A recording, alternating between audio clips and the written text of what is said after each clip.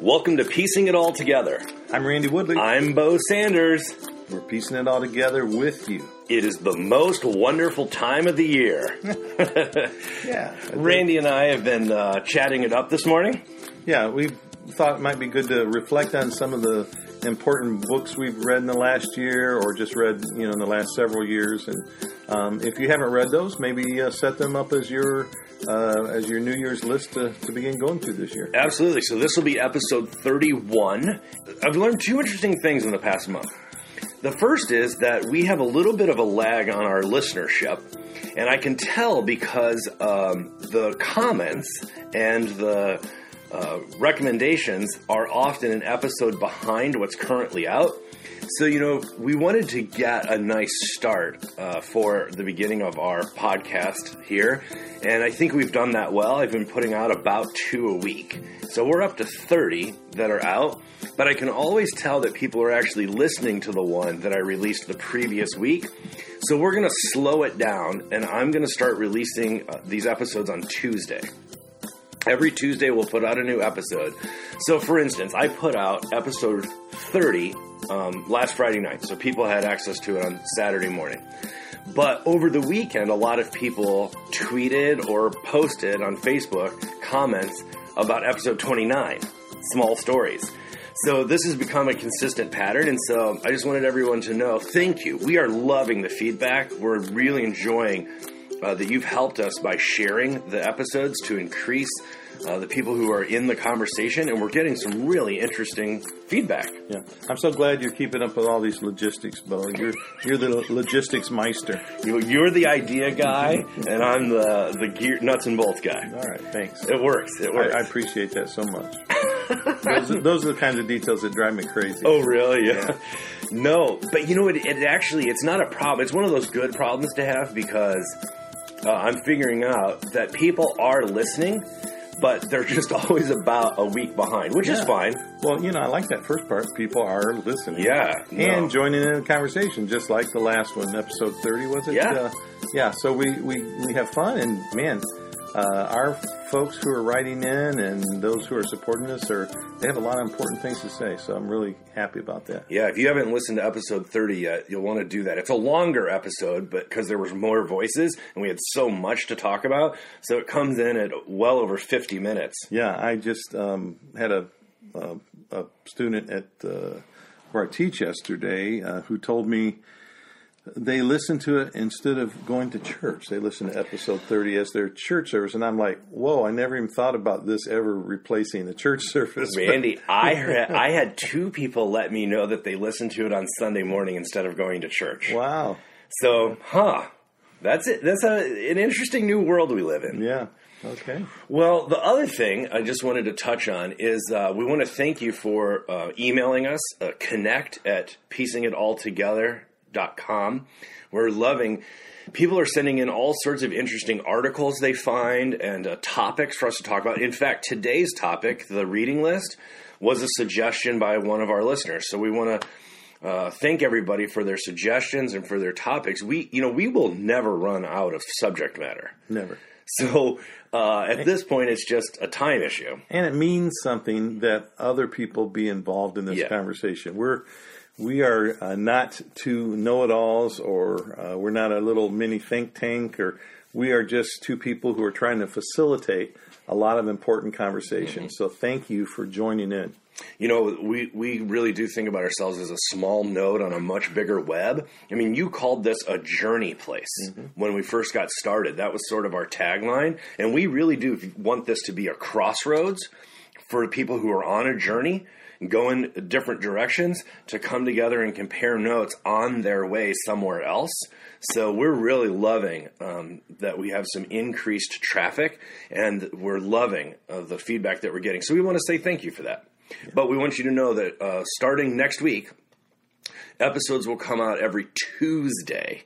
And so I think that that's more manageable, both on our end and for hosting a conversation. If we just wanted to put out episodes, but we weren't facilitating a conversation, it wouldn't matter when people listen to it. Right. But because our heart is really to engage listeners, I think slowing down is going to be the way to go. Yeah, that's great. Okay. And there's 30 now in the backlog, so there's plenty to listen to. Yeah. I also like that we've changed a little bit recently, from just kind of introducing things, whether it's walking around the farm or, just sort of things, that we're actually getting into some meatier issues recently, and I've really enjoyed that. Whether it's colonial missions, murdered and missing Indigenous women, environmental issues, we're really tackling some pretty heavy stuff. Yeah. So, well, take it from me. There's plenty of meat around, and because I'm a part-time vegetarian, so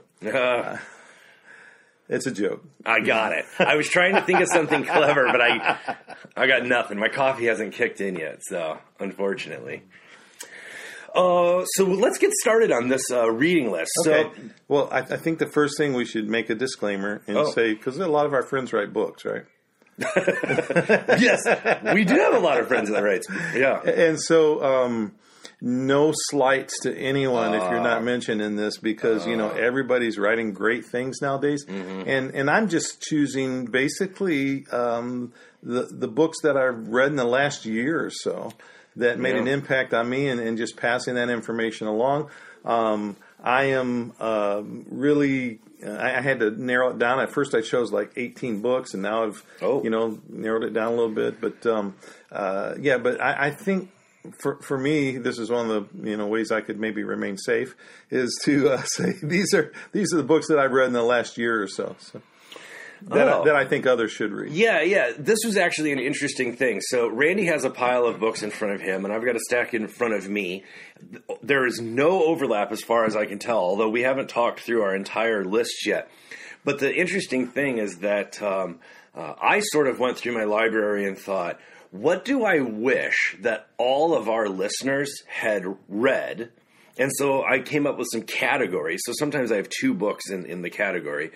Randy went more contemporary. What has he read recently? And so the lists are very different, but I think that together it's going to provide people with a really good bibliography with which to work off of. And you can always, if you get an Amazon gift card, or you can add them to your reading list at the local bookstore, or get them from the library. And should we post this on our site as well? These lists? Yeah. Okay, great. Yeah, we'll do that. So I took a picture. And authors. I took a picture of my stack of books yesterday. I'll take a picture of your stack of books when we're done. Okay. And we will we'll post them up there. All right, you ready to get started? I'm ready to get started. I'm going to start because mine are categories, and yours are all more contemporary. Yeah, and so do you want to just you go all of your books and me go all my books? I think that's the way to do it. Well, sure. Okay, go for it. All right, number 1. Have your Western categories. It's fine. No, it's so embarrassing. Even though in my best attempts I try not to do it, it shows up in the darndest things. Like in episode 30, you were talking about something responding to Rob, and while you're doing that, I made a 4-point list, and even in my best efforts to not do it, I can't, man. My brain just works that way. So anyway, number 1 is Conquest by Andrea Smith. Ouch. Sexual Violence and American Indian Genocide. We know Andrea Smith. Yeah, and I've read the book. It's a great book. Oh, yeah. But, oh, boy, troubling. Whoa. Yes. You referenced this, actually, in episode 30, so that's why I wanted to start with it, just right off the top. It parallels the colonial rape of the land and the rape of indigenous women and the together in a very, very cogent way. So yeah, a lot of good stories in there. Number 2 is Richard Twiss, Rescuing the Gospel from the Cowboys, a Native American expression of the Jesus way. Never heard of that guy. So this was Richard's final book. I think it was actually published after. Yeah, posthumously. Yeah, and it's just, I recommend it to every white person I know who's getting started. Yeah, so it's a great introduction. A lot of people look at his other book, the what was it called? Many Voices, One Church, or something like that. And he had actually moved way beyond that, but right. I think it was Regal wouldn't allow him to redo it. Oh, really? Yeah, and so he'd moved way beyond that. It was originally called 500 Years of Bad Haircuts. And so, I knew Richard as he moved through the various versions of that. And then this is the book that really that focuses where basically his life was at the time he passed. And, of course, there's a lot of this where we were together and doing this. But this is his doctoral dissertation basically turned into a book. And so, it's a great read. And it was originally called Rescuing Theology from the Cowboys. Oh, really? Yeah. But my understanding is that they were afraid that the word theology in front, it wouldn't have a popular read that they wanted it to have. So they changed it to gospel. Hey, that stuff is so interesting. Once an author turns in their manuscript and signs their contract, they're not exactly in control of what the publisher ends up doing with it, as you and I are finding out right now. Yeah. We've had several titles for that manuscript we turned in. But I've never, and we'll see what happens with this one, but I've never written a book where the original title wasn't kept. Even after they went through the whole process of team suggestions and everything else, they always come back to the title I've given it. Oh, in your own experience? Yeah, my experience. Oh, interesting. Yeah. Speaking of which, Shalom in the Community of Creation, an Indigenous Vision by Randy Woodley. My title. I think when I started putting together a reading list for our show, I'm like, I think everyone should probably have read this. If nothing else, if you're a listener to the show, you'll definitely want to have read this. Yeah, and it's about... Well, if you are a first-time listener, welcome. If you've been listening to the show at all, basically, it is what Randy and I dialogue about all of the time. It is his dissertation. It's parts of it for my dissertation. The research for the dissertation. But that in every indigenous tradition, there is a shalom concept of wholeness, connection, and restoration. And so it ties in with some of Walter Brueggemann's work in his reading of the Hebrew Bible. And so you sort of bring that all together with your research and then bring it into some practical applications. Okay, you passed the test. Oh, good. That was nerve-wracking. I also just wanted to suggest in this category, Native Wisdom for White Minds, Ann Wilson Schaaf. This is a book that Randy used to require in some of his classes, and everyone I know who has this book or has read it benefits greatly from it. Yeah, it's more of a spiritual formation type book. And there's a daily readings. Yeah, and it is a good book, but it is not written by a native person, which bothers some people. But I think if you read it, you'll find out that it's pretty authentic. And she quotes, of course, a lot of native folks in it, a lot of elders. The other book that we use sort of as a meditational or spiritual formation book is Kent Nerburn's book, Voices of the Stones, or Voices in the Stones, maybe is what it's called. Oh. It's a similar type thing, and it is really, really good. We like that one, and it doesn't have as many readings, but there's plenty there, and they're a little longer, but they're great stories. Kent Nerburn is a great storyteller. Yeah. Interesting. I'll have to get that one. See, now I have something for my last-minute Christmas list. The Cross and the Lynching Tree by James Cone. James Cone, famous for A Black Theology of Liberation. This is his newer work, and it is especially... this came out for me around the same time that people were working on 12 Years a Slave. And I just said, as popular as that movie was, everybody who's a person of faith needs to have read Cross and Lynching Tree by James Cone. It is a powerful, powerful work about the legacy of America and race. Yeah, and believe it or not, I hadn't read that one yet. I've looked through it. My wife read it and kind of talked to me throughout the book. Oh, interesting. And so I haven't felt the need, but I need to go back and read it still because... he's a good writer too. I mean, his writing is poignant. Yeah, that's on my list. Oh, good. So I have the book already. So different category now. Okay.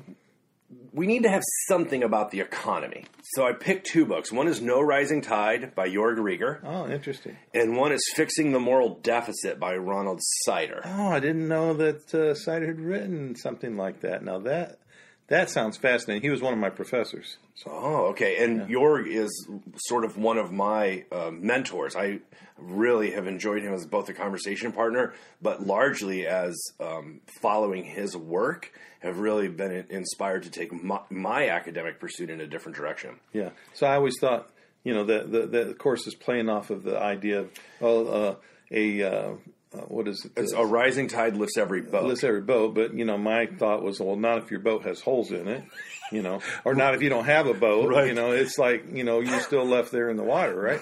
So your sort of take is, a rising tide is great if you have a boat. If you don't, a rising tide is a threat to your very existence. Mm. So the subtitle of that one is Theology, Economics, and the Future. Very cool little book. The subtitle on the Ron Sider book is A Balanced Way to Balance the Budget. That's the moral death. Knowing Ron and having sat under his tutelage, I think that I will probably love that book because, he takes shalom very seriously and the safety nets of shalom and all that kind of stuff. So I'm looking forward to that. Listener, if Sider sounds familiar to you, you probably are familiar with his other book, Rich Christians in an Age of Hunger. Yeah, he's written probably 25 books, but I think that's the most famous, I think. Yeah. So what about it? So I read a book called For the Common Good that really got me thinking about the religious, spiritual, or theological aspects of budgets and the economy. Mm-hmm. But that book is really written by some process thinkers, and I know not everybody's into process. So I started looking for other books that dealt with economic issues from that same perspective, and these are sort of the two that I connected with the most. This one, I think is, it's more specific. The Sider one is more specific. But it talks about the way that we come up, like what are the underlying ideas or what's going on behind the scenes about why issues of economy are so contentious. Yeah. Because we're coming from very different points and we're trying to get to very different ends. Yeah. So Sider's the one that first got me thinking about the understanding what this whole shalom construct is about. And I don't even remember him using that word necessarily as the undergirding, heuristic principle. But he talked about inheritance taxes and he talked about safety nets and all those kinds of things when I was in his classes. And it certainly got me thinking that beyond myself and my own personal experience, that my understanding of theology and how to work for the common good and how to live my life on this earth has everything to do with the kinds of laws and things that are legislated. So to cultural, in the cultural category, Deborah Tannen, The Argument Culture, is probably one of my top 3 books ever. Oh, wow. I love this book. And it was actually written in 98. So before most people were on the internet, before social media, things like Facebook, she points out the problem before it got so inflamed and the heat and the volume were turned up. Right. And I think it's just been a book that really inspired me and got me thinking in totally different ways. It's one of the reasons that I have left sort of my jock professional wrestling style background of rants and venting and left that bro-y sports radio approach behind and have gone a different way, which is to try and be in constructive, ironic conversation with people who are very different than I am. Part of it comes out of that book. Cool. Yeah. And then Jihad versus McWorld is sort of a pop book about globalization and tribalism and how it is reshaping both our politics and our economy. And so it's by Benjamin Barber. And it's just a really good book. So if you've read books like The Tipping Point or other sort of pop sociology books, this is a really good one. And it's just full of very interesting examples.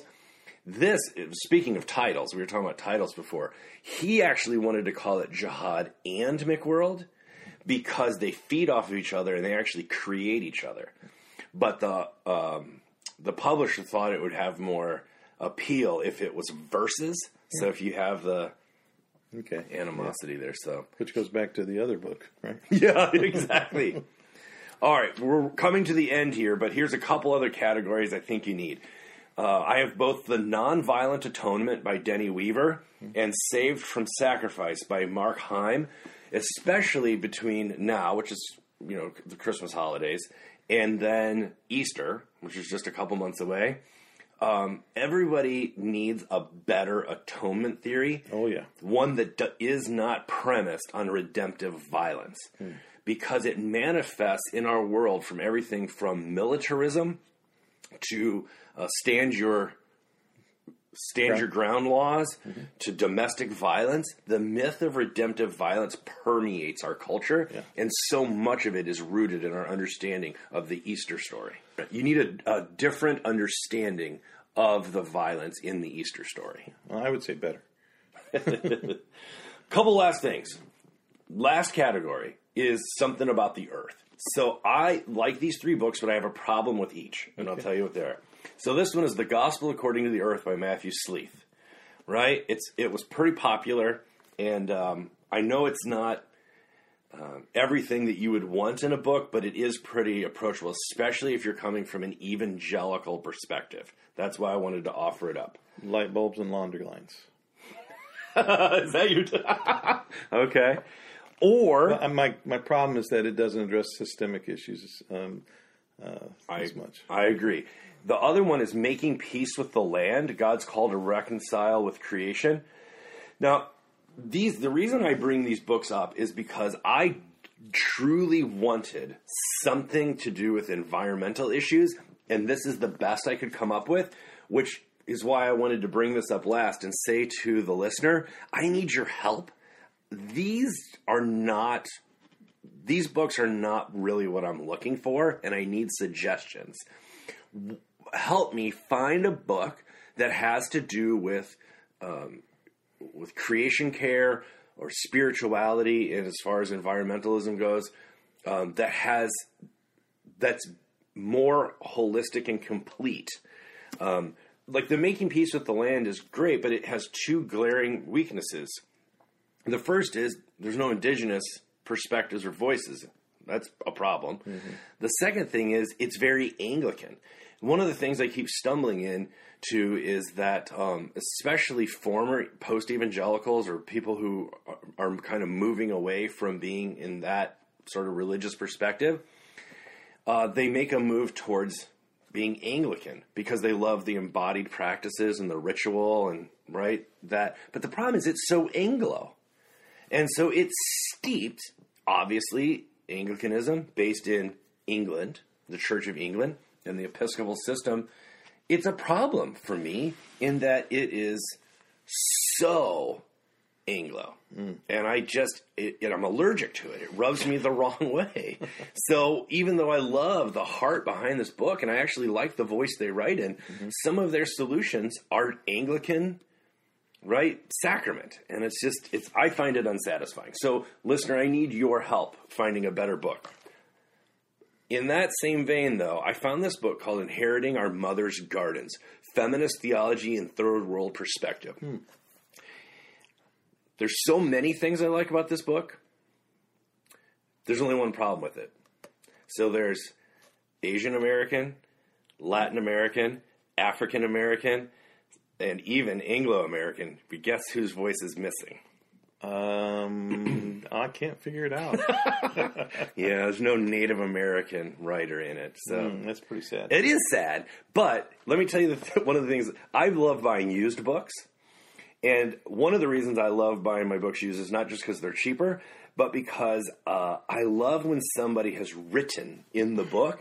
And this book happens to be, whoever had it before me didn't like the book and was in a constant dialogue trying to correct what they saw as the problems with the book.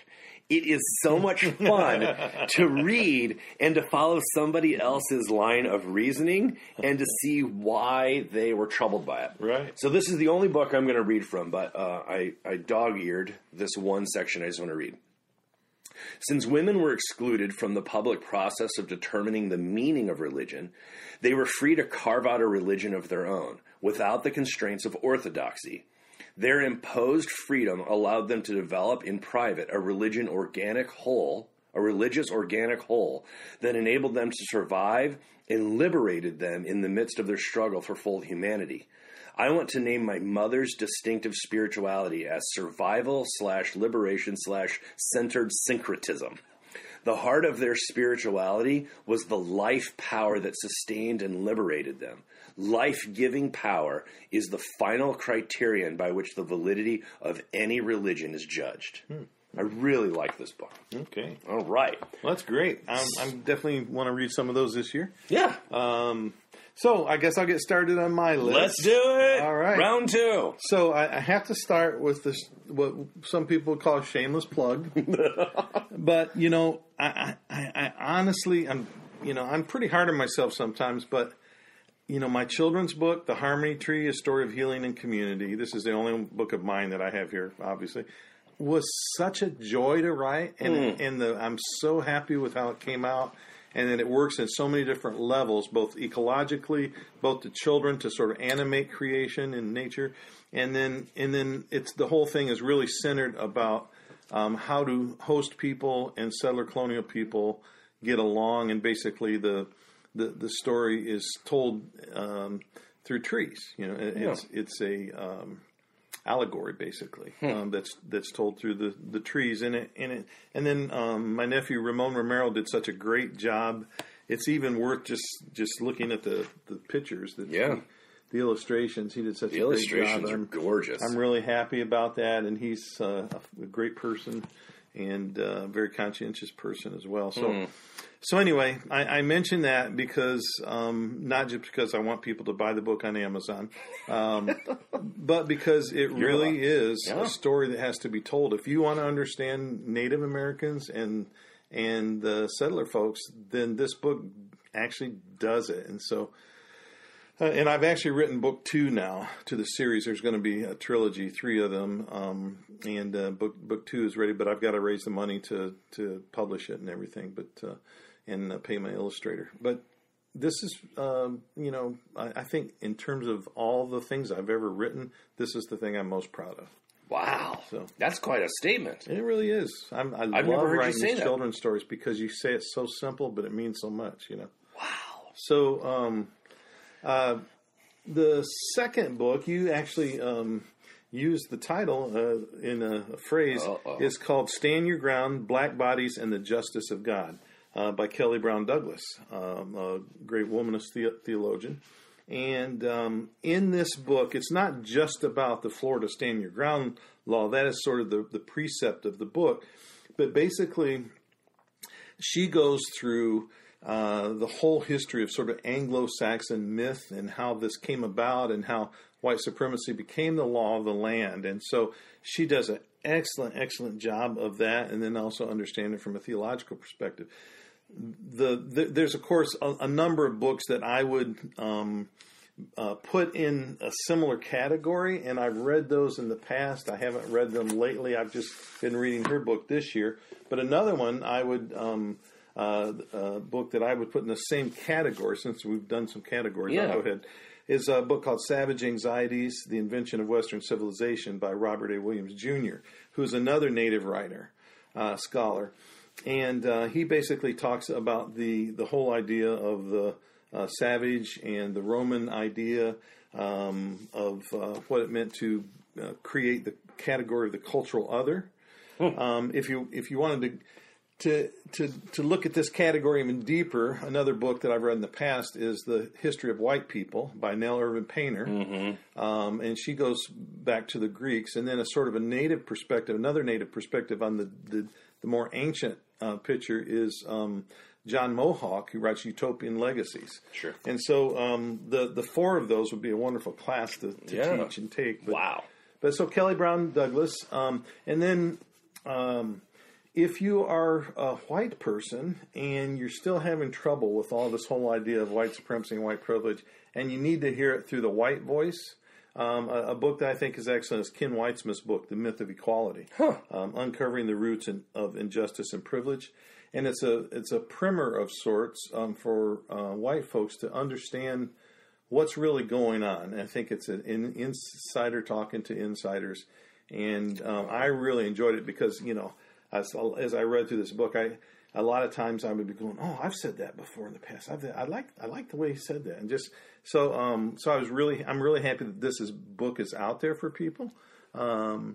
And let's see, sometimes you actually need, unfortunately, that insider voice and perspective, because there are some nuances or caveats that are built in that help you be able to absorb and sort of accept this new information or new perspective. And it's unfortunate, but sometimes it actually is a starting point. It is helpful to hear to somebody who speaks your native tongue and knows whether it's examples or conditions to put on the beginning or clarifications. Sometimes it really is helpful. Yeah, because sometimes white people have a hard time when I talk about these things. So. I have seen that. So another book, I'm kind of making categories because you do I know, it's contagious. I'm pulling from way down the list and bringing out another book. So this book I read, I actually read it a couple years ago, and then I read it again this year. Okay. And it's called Radical Reconciliation, Beyond Political Pietism and Christian Quietism, by Alan Bosak and Curtis Paul DeYoung. And Alan Bosak, a Black South African, and Curtis Paul DeYoung, a white Minnesotan who's been involved in these kinds of issues for who knows how long. He's one of the elder voices in this conversation. Really? Yeah. So for those who are uninitiated, what is pietism and quietism? Well, I don't want to go ahead and define the way they do it and spend too much time on this. Right. But you can see by my book, it's it's highlighted throughout and underlined and notes back here. And wow. So it's just a really good... You really chewed that thing up. Yeah, if people want to talk about reconciliation, especially from a Christian perspective, then I recommend this book. Another book, I'll pull down here from a similar category, Eddie Glaude Jr., Democracy in Black, How Race Still Enslaves the American Soul. And this is a very contemporary look. He's got some historical background, but contemporary look of what's going on. And he is a professor at Princeton University in the Department of African American Studies. Democracy in Black, you want to compare that to like Trumpian democracy, and it's a very, very enlightening read to what's happening right now. So another book is a book that I read by a young person, and Xutakal Martinez is a indigenous young person. He's, I think, one of only 2 young people who's ever addressed the United Nations Assembly. Really? The book's called We Rise. Yeah. The Earth Guardian's Guide to Building a Movement that Restores the Planet. I was so heartened by reading a young person's understanding and strategies and ways to get people involved right away. That he can get other young people involved right away in helping to keep the earth in a better way than what we're doing right now. But they're also involved politically. And he's part of the group that is constantly in court trying to sue the United States government because they are saying that you're not securing a future for us. We're not able to pursue life, liberty, and happiness because of what you're doing to the earth. And that's actually, that whole thing is housed down here in Eugene, I think. Interesting. But so if you're listening to this and you're wondering, so it's We Rise. The author's last name is Martinez, and his first name starts with an X.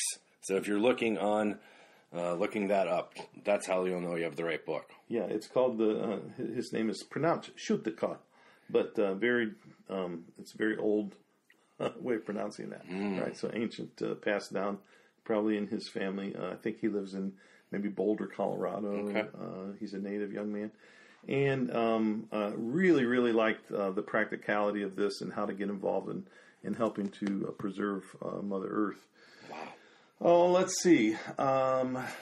Militarization of Indian Country by Winona LaDuke. Oh, look at that cover. I love Winona LaDuke. Yeah. Her not just her writings, but her talk and what she does in life and how she's involved. Right now, they're on the front lines battling the main tar sands pipeline that's trying to come to the United States.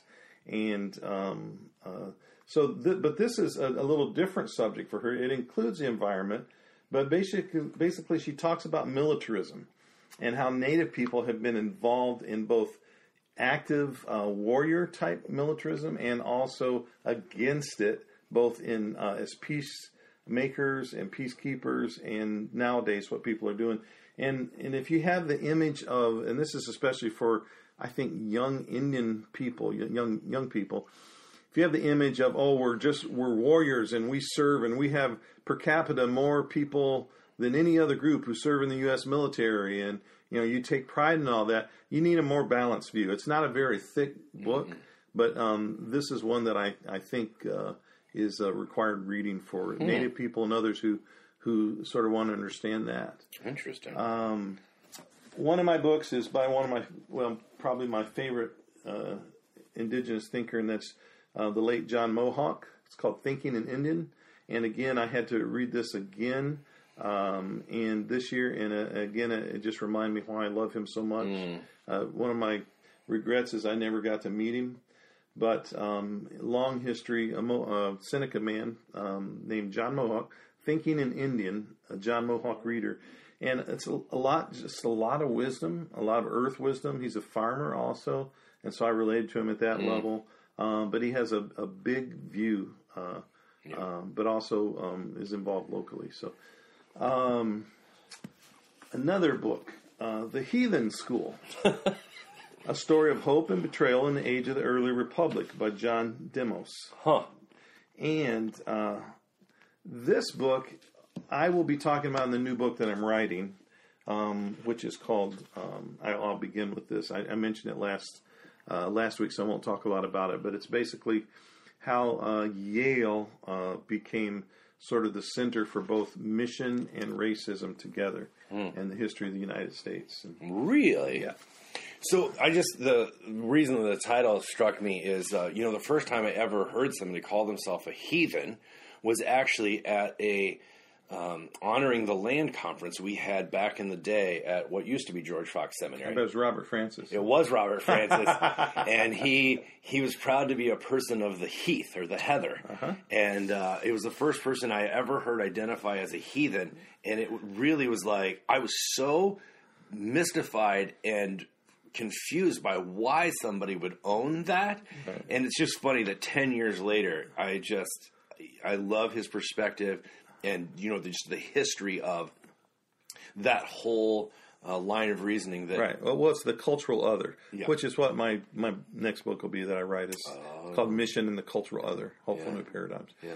So, the Heathen School, which is what it was dubbed by everyone back then, because all the quote-unquote heathen were coming there and being converted, right? Wow. Okay. Then another thing that I've done this year, I live in Oregon, and I always feel wherever I live, it's my responsibility to understand the history of the people of the land. And I've done that on the Willamette Valley side, on the western side. I've done original research. I've dug up a lot of things. I've talked to cultural guides and others, and so I thought it was time to look at Eastern Oregon. In Eastern Oregon, I took my cue from one of the tribal cultural liaisons down at the Klamath tribes, and he had suggested a series of books. My wife, actually, Edith, and her family come from the peoples of Eastern Oregon, and we never thought of Eastern Oregon as the center of Shoshone Paiute land, but it really was. And so he suggested that there's an anthropologist, he said, who wrote a series of books, 5 books in the series, called Thunder Over the Ochiko by Gail Onko. And he takes all the stories and all the research and all the eyewitness accounts and everything, and he sort of blends them together in a more of a fiction read, but it's a nonfiction book. And I've read 3 of those so far. I've read volumes 1, 2, and I'm almost done with 3. I'll finish 4 and 5, and they're pretty thick books too. So surprised me how much I've been reading this This year. is amazing. I'm looking at this stack of books in front of you, and you've read all of these in the past year. Yeah. Huh. So Thunder Over the Ochoco's, they're hard to come by. They're out of print. Oh. But it is giving me, and I'm actually, the incredible thing about this, I'm actually finding Edith's actual relatives. I mean, like her fourth great grandfather, fourth great uncle, her fifth great grandfather, and how they were involved in all of these wars and things that went around. They were part of what we call the Dosawit, or the White Knives, as they're called in Shoshone, dog soldiers who basically patrolled the areas in eastern Oregon and beyond, and defended their lands. So this is not only just general great knowledge and deep knowledge, but it also is family history. Yeah. Wow. So 2 more books. Okay. One by Peter Wohlleben, and it's called The Hidden Life of Trees. What they feel, how they communicate, discoveries from a secret world. Now, I actually have 3 books. The other 2 I haven't read yet. One is called How Forests Think, and the other one I can't recall the name of right now. It's over on the other side of the room. But we are at Alahave Farm right now, and we're in my office. But this is The Song of Trees is the other one, yeah. But this is all about how creation is animated. Mm-hmm. So trees actually think. They actually sing. They actually put out a heartbeat. They actually protect one another. And all of this goes on without our thinking about that. Plants are so incredible. They are not inanimate objects in any way, shape, or form. And so this was a really, really good book. Anyone who I've ever asked who's read this book loved it. So The Hidden Life of Trees. Well, I'm going to add that to my list. New York Times bestseller. And then finally, the book that I've had to refer to so many times this year. The big one. And it came out. Everyone knows Charles C. Mann's book, 1491. Yeah. Which sort of turned over a lot of population theories and macro management theories for Native Americans in the country before Columbus arrived, but very few, I find, have read 1493, which is the second book, Uncovering the New World Columbus Created. And there is so much in here about our problems today and why we're in such a terrible ecological mess. And basically what his thesis is that they destroyed everything in England. They destroyed the bays. They destroyed the forests. They destroyed everything, fished them all out, polluted them, etc. And then they came over here and began to introduce the same practices. And 500 years later, they're still doing it. And so it's very revealing. And even though it's historical, it is actually, for today. Wow. So that's my list. My. You know what's funny is you and I did not compare notes before we got here today, and I did not realize you were bringing that sizable stack, and you didn't realize that I was bringing something very similar. So that was a tour de force of a small library, and obviously we don't expect people to have to pick up all of these, but there's obviously enough there.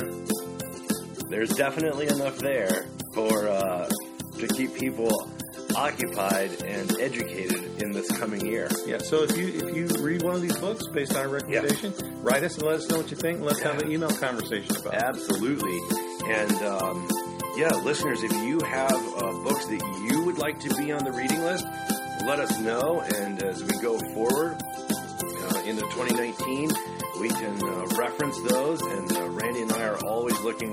We're both readers, so we're always looking for new stuff, especially because we love recommending books. People ask us for recommendations, so we're always looking for good resources to pass on. Well, thank you for downloading this episode. Thank you for listening. We'll look forward to your feedback. Listen, go to patreon.com, Piecing It All Together. That's P-E-A-C-I-N-G, Piecing It All Together. We appreciate your support. Go ahead and write us an iTunes review. It helps us to find a broader audience. We really appreciate those of you who have shared on Facebook and on Twitter. Let other people know about our little podcast here. It is helping us greatly to find a broader audience and to broadcast in the places we want to be in conversation. So, peace out.